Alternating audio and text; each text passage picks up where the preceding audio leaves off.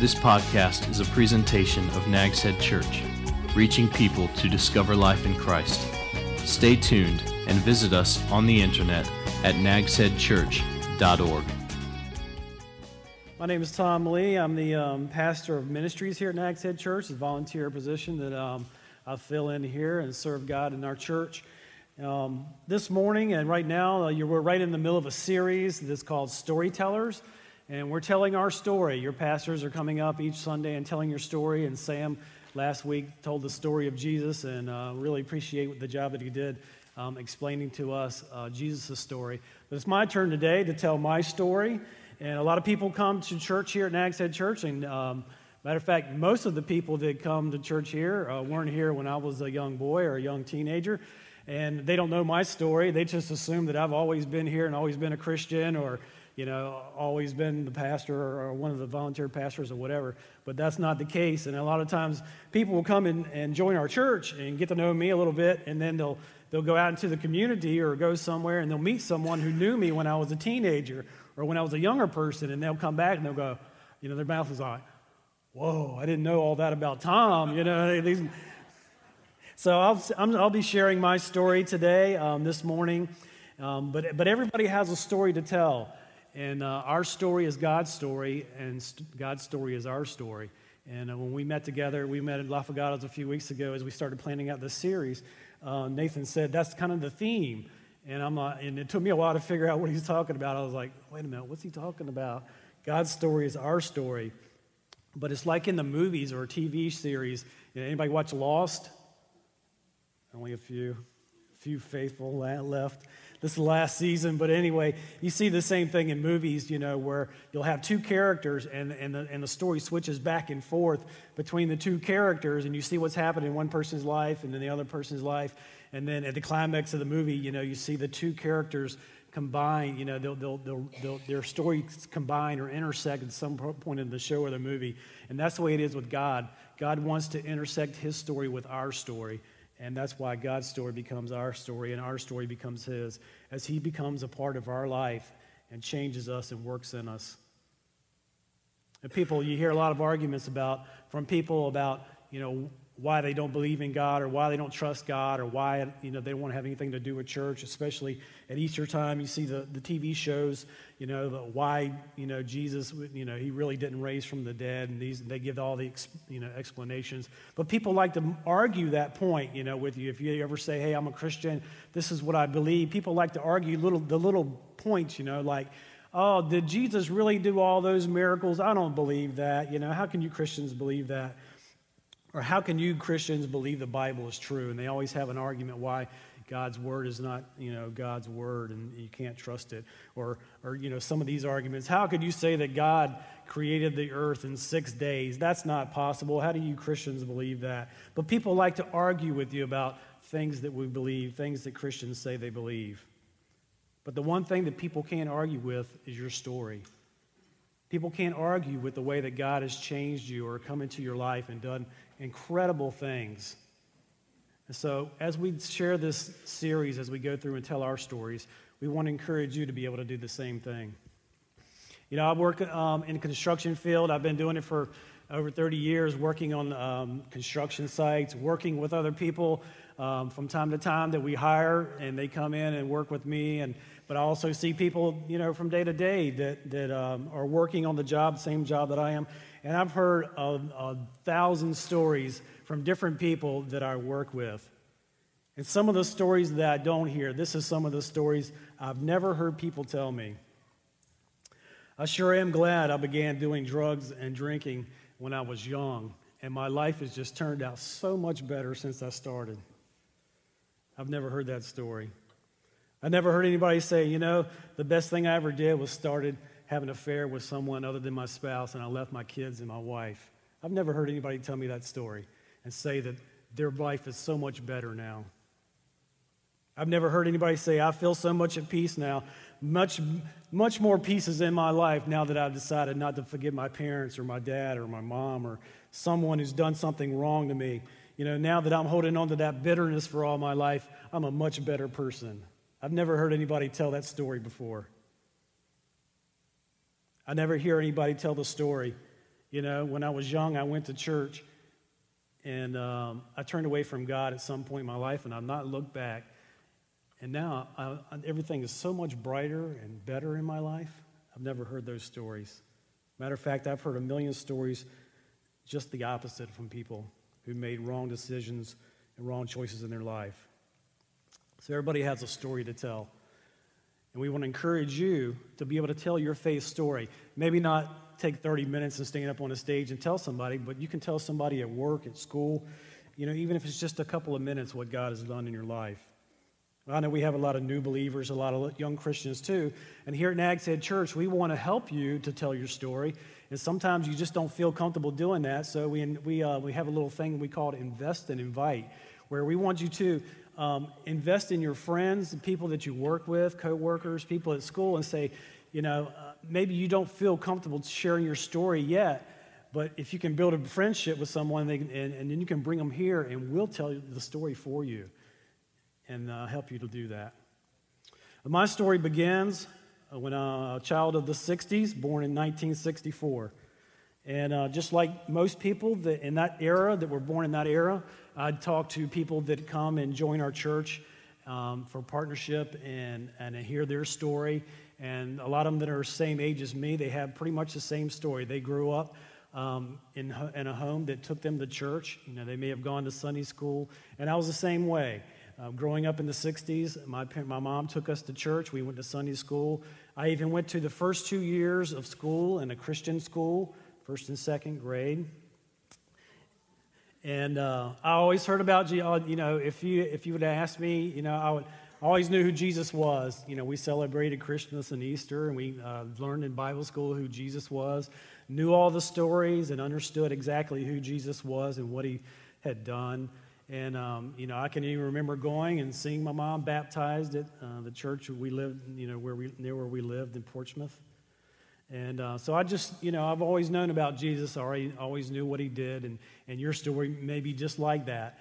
You know, we went to Sunday school and, you know, and brought up in a Christian home. But as we moved to the Outer Banks when I was around 10 or, second, third grade, something like that. As we moved to the Outer Banks, we kind of just got out of the habit. You know, I was a kid. I didn't really, wasn't my choice or didn't have anything to do with it. But my dad wasn't a Christian at that time. He later got saved. But we just kind of fell out of going to church and got out of the habit like a lot of people do.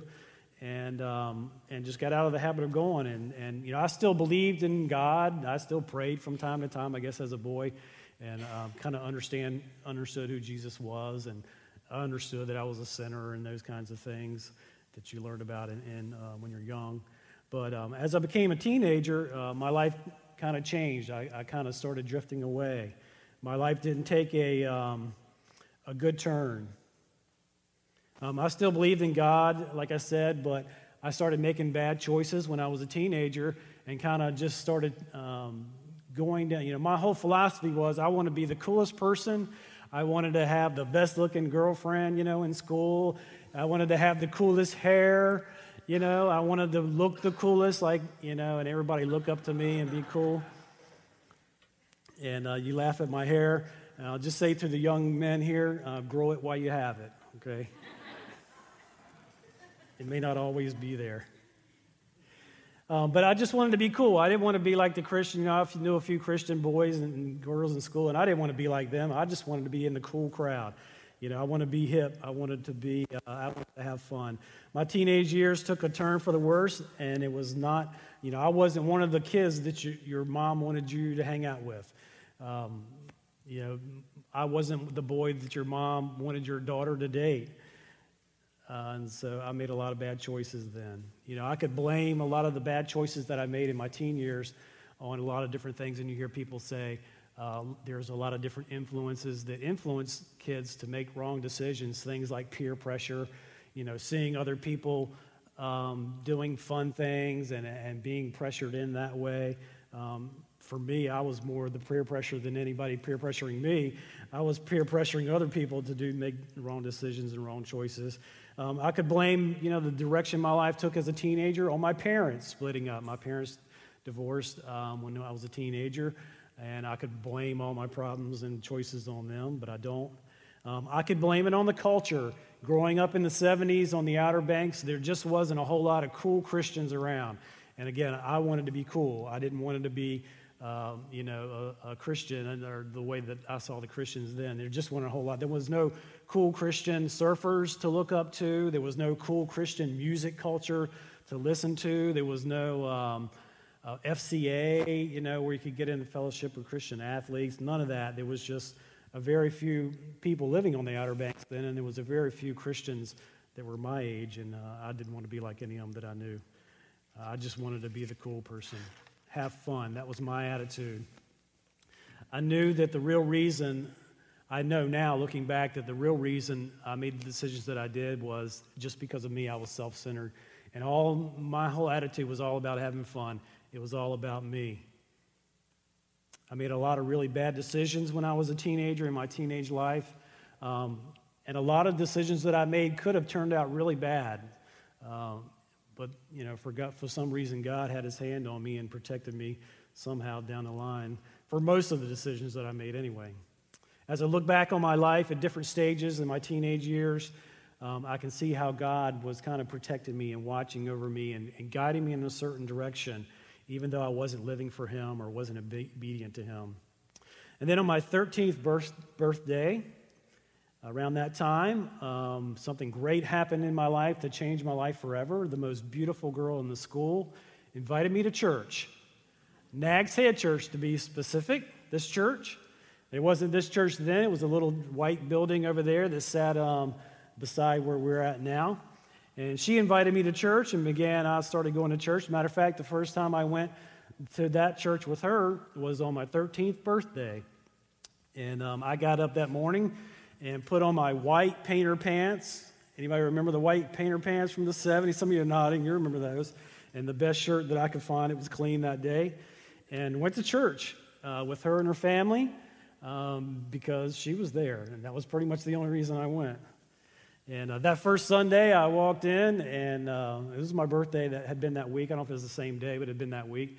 And they were like all the good Southern Baptist churches then. They had the Sunday school and then church. And before Sunday school, they would get together, everybody would get together and sing a song, and then you would go off to your classes.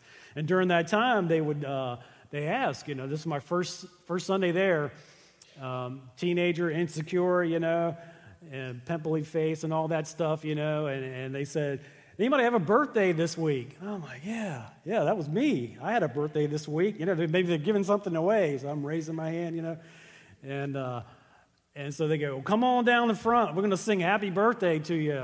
And so here I'm standing in the front of this church, with nobody I knew except for a couple of kids, and they sang happy birthday to me, and I was embarrassed.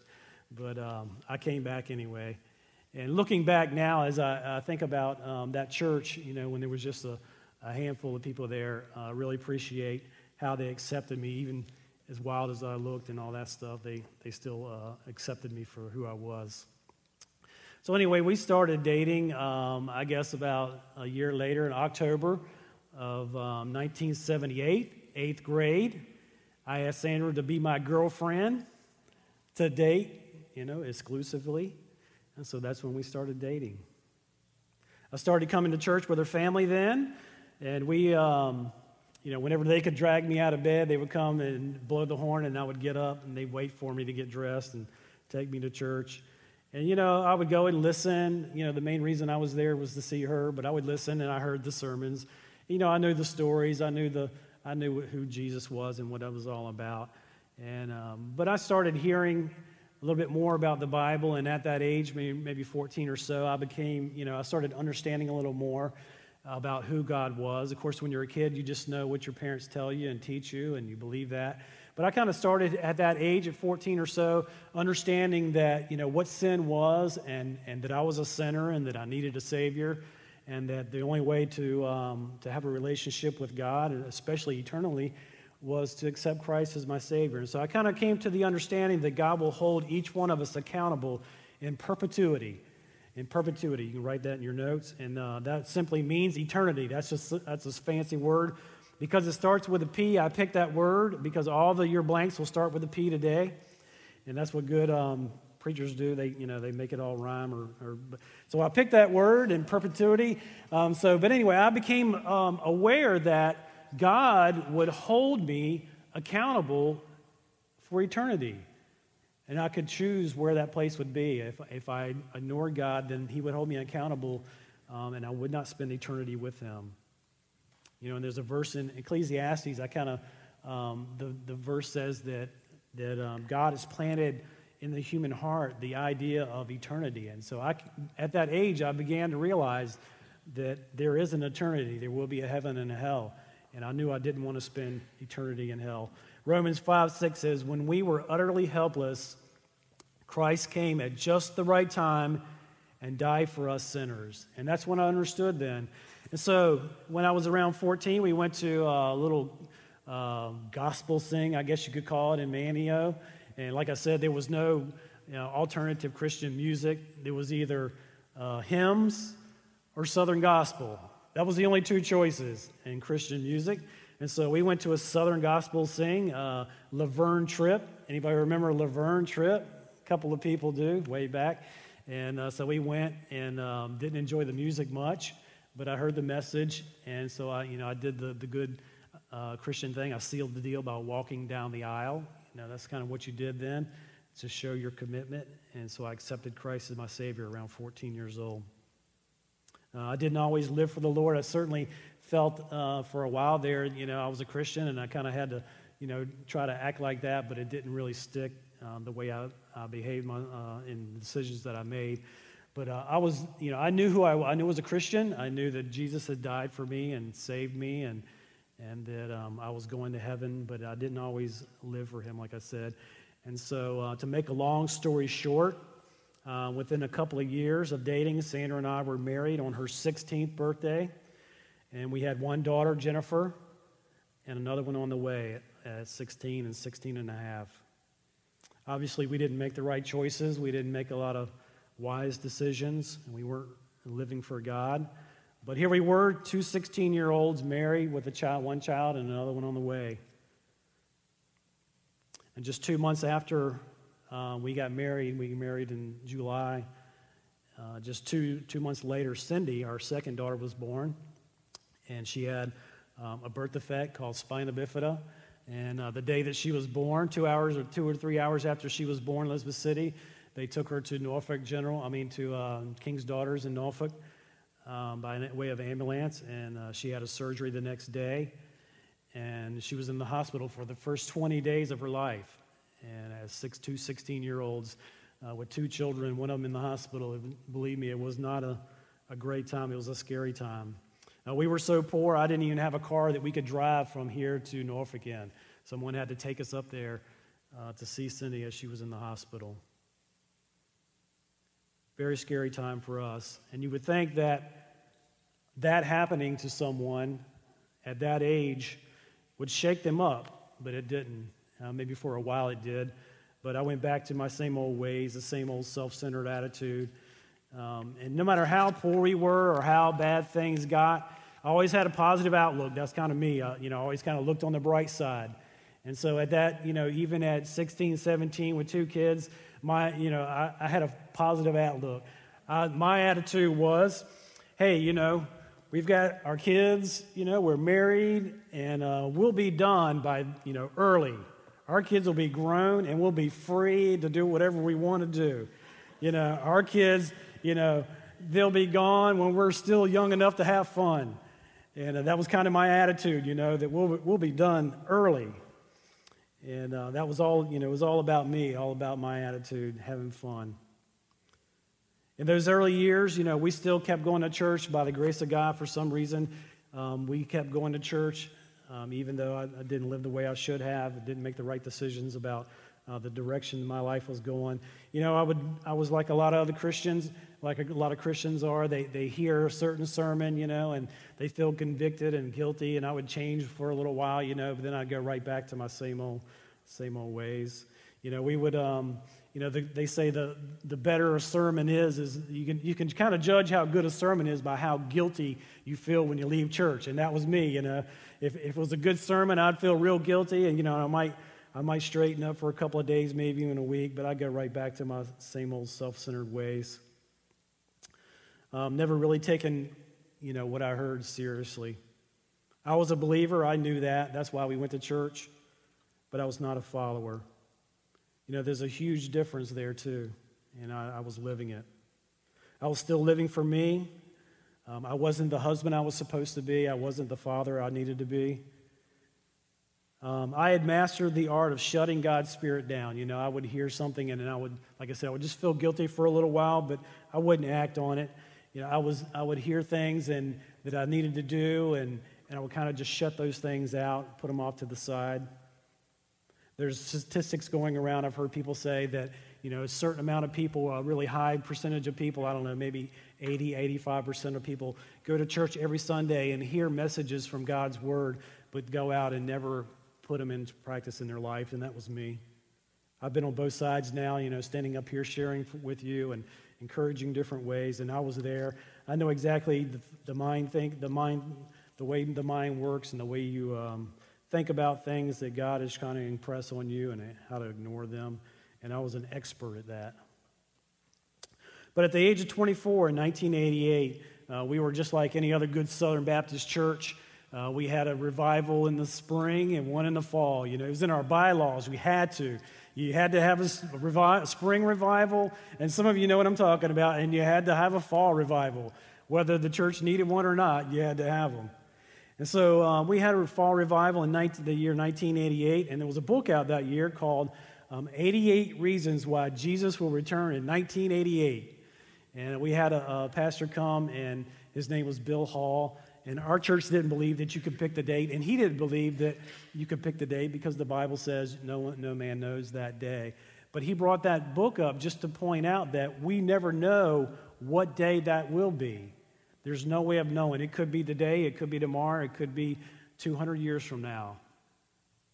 But as I sat and listened there in that service, it just kind of hit me like a ton of bricks that, one day I would have to be held accountable in person to Jesus for the decisions that I make. And God will hold me accountable in person. Romans 14 says, "So why do you condemn another believer? Why do you look down on another believer? Remember, we will all stand before the judgment seat of God. For the scriptures say, 'As surely as I live, says the Lord, every knee will bend to me, and every tongue will confess and give praise to God.'" Yes, each of us will give a personal account to God. And I realized at that age of 24, in that week, God was really just speaking to me and saying, hey, one day you're going to have to stand face to face. You say you're a believer, but you sure don't live like it. You sure don't act like it. And one day I knew that I was going to have to stand before him just one-on-one and give an account of who I was. And that scared me to death. And I came to the understanding then that God really wanted to do something different in my life, but I had to submit to him. And it wasn't an easy decision. It wasn't an easy process. It wasn't something that just happened overnight. It was a long process. It was a slow transformation. It was things that God wanted me to do or change and be that I wasn't willing to do and change and be. At that point of our lives, not long after that, Sandra and I realized that we had 2 girls, and it was time to try for a boy. And Lauren's heard that her whole life, and she turned out to be a beautiful 3rd daughter for us, and we were glad that she is who she is. So, Lauren came along, and, we had the perfect family, and we were trying to figure out who we were. I didn't really know at that time, but God was trying to move me in a certain direction. He was working on me. And not long after that sermon that I heard that really kind of gripped me, God kind of started working in my life, trying to pull things and pull me in different directions and teach me different things.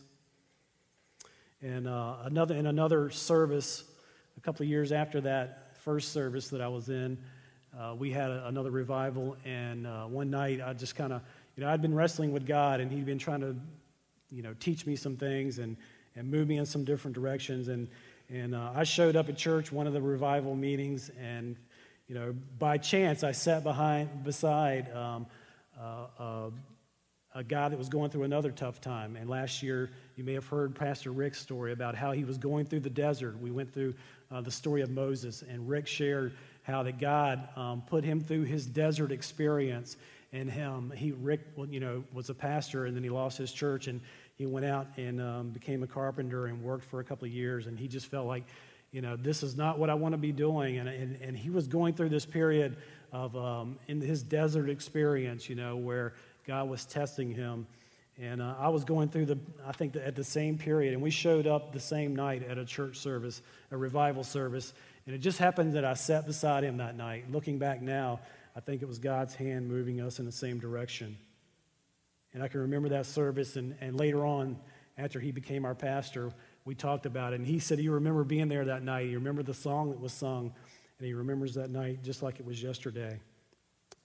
And a couple of months later, God brought him to our church as our pastor. And the friendship that we had, built really strengthened my faith and helped me to grow. We began meeting together.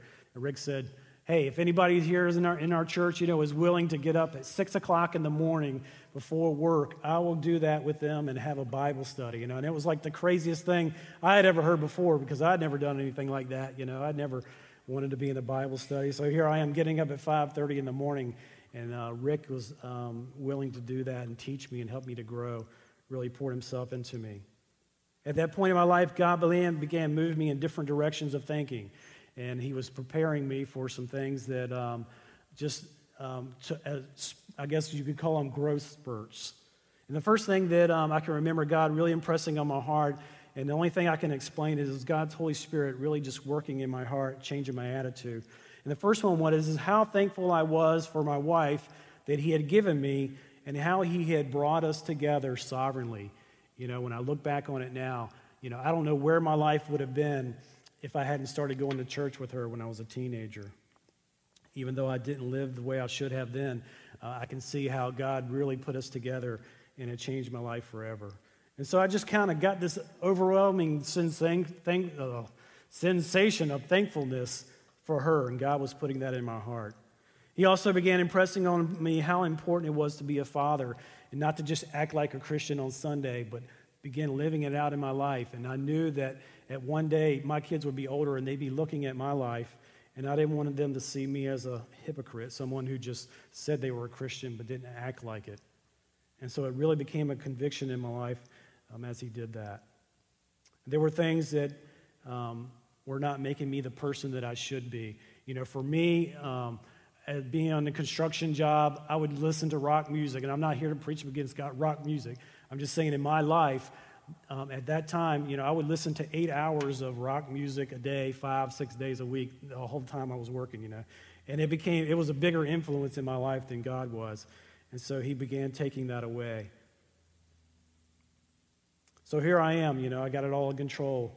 We're living our lives. We were going to church Wednesday night, Sunday morning. We're doing all the right Christian things. I was growing. I was getting getting close to God. And we had the perfect family, 2.5 kids. And so God was just really working on me. But he had another lesson for me to learn before he was really done. There was one area in my life that he wanted to work on. Now, at that time, when Lauren was about 4 years old, Sandra was babysitting for a friend of ours that is a foster parent. And we'd known her for a few years, and she had a little girl come into her care for about a year, and we were babysitting her at that time and just kind of helping out. She would go out of town for a weekend. We'd keep this little girl for about a year, for a weekend or whatever, on and off for about a year.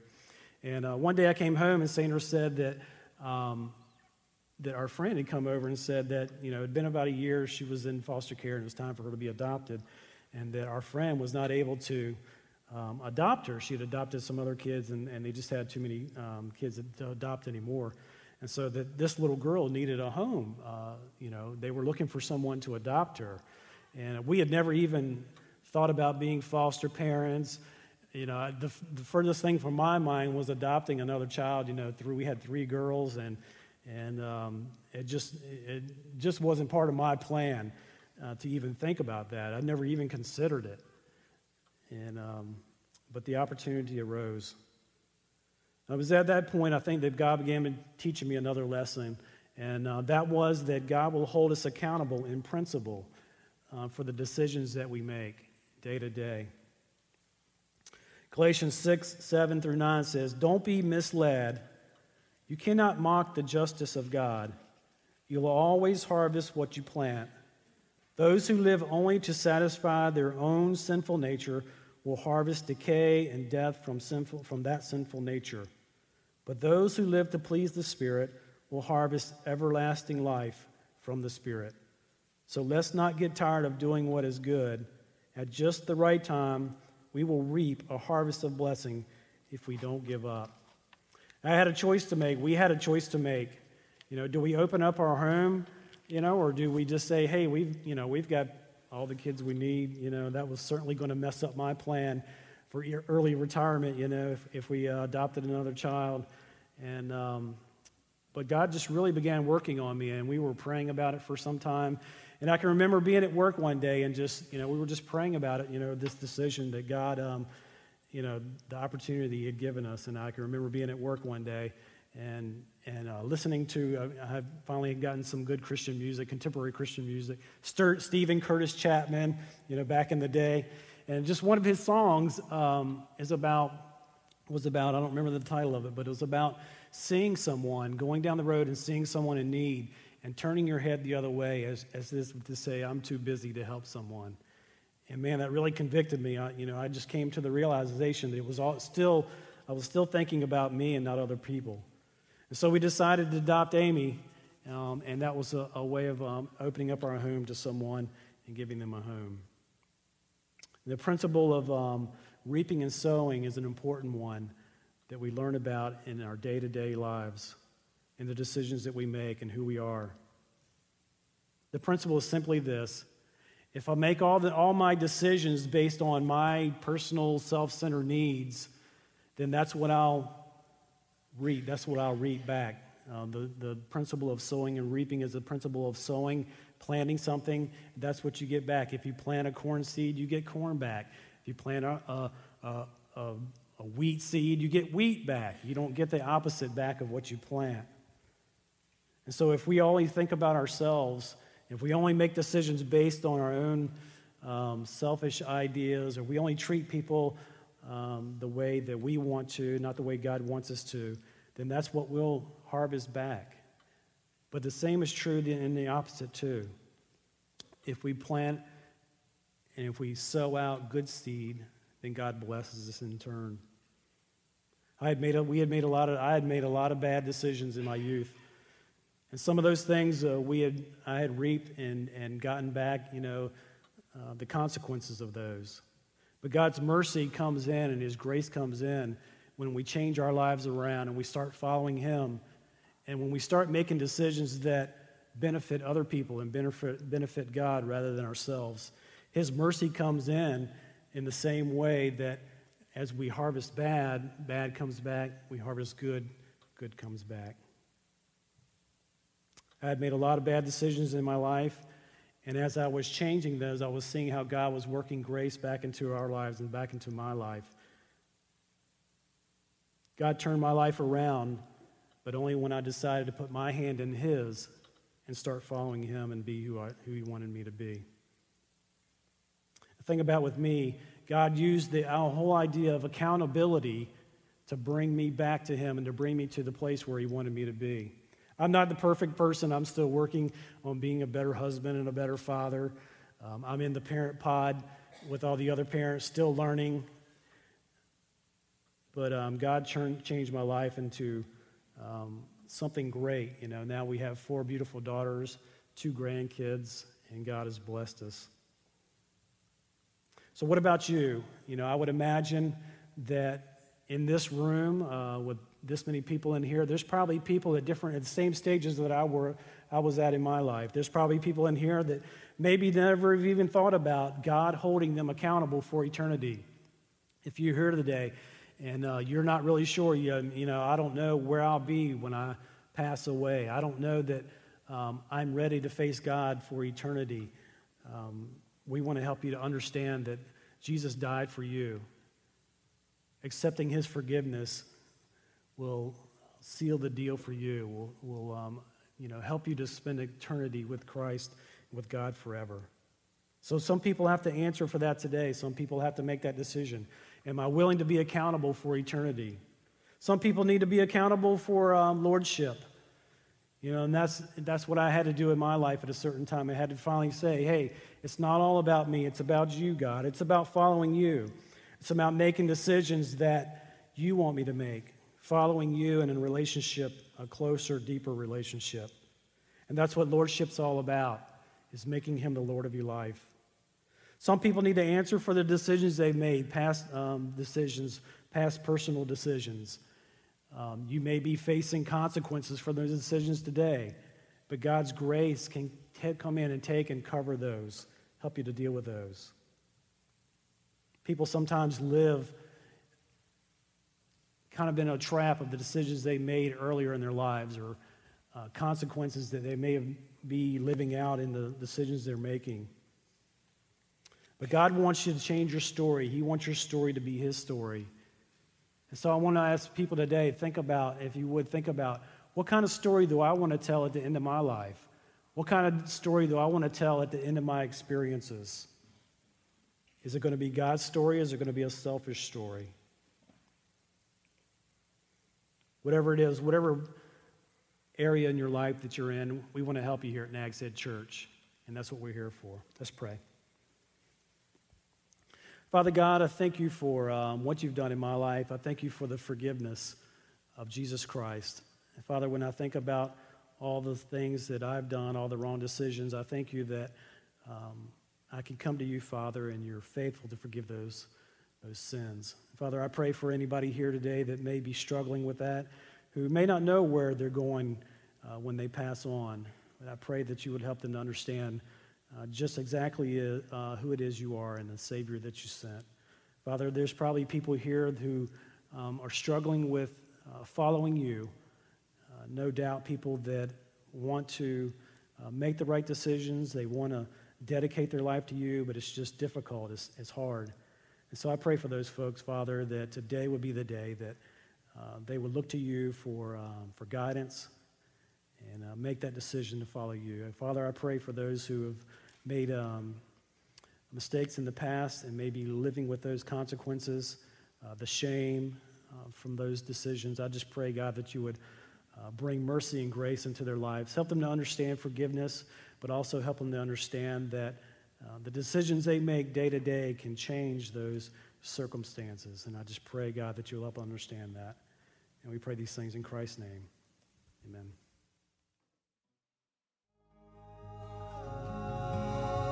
This has been a presentation of Nags Head Church, reaching people to discover life in Christ. Visit us on the internet at nagsheadchurch.org.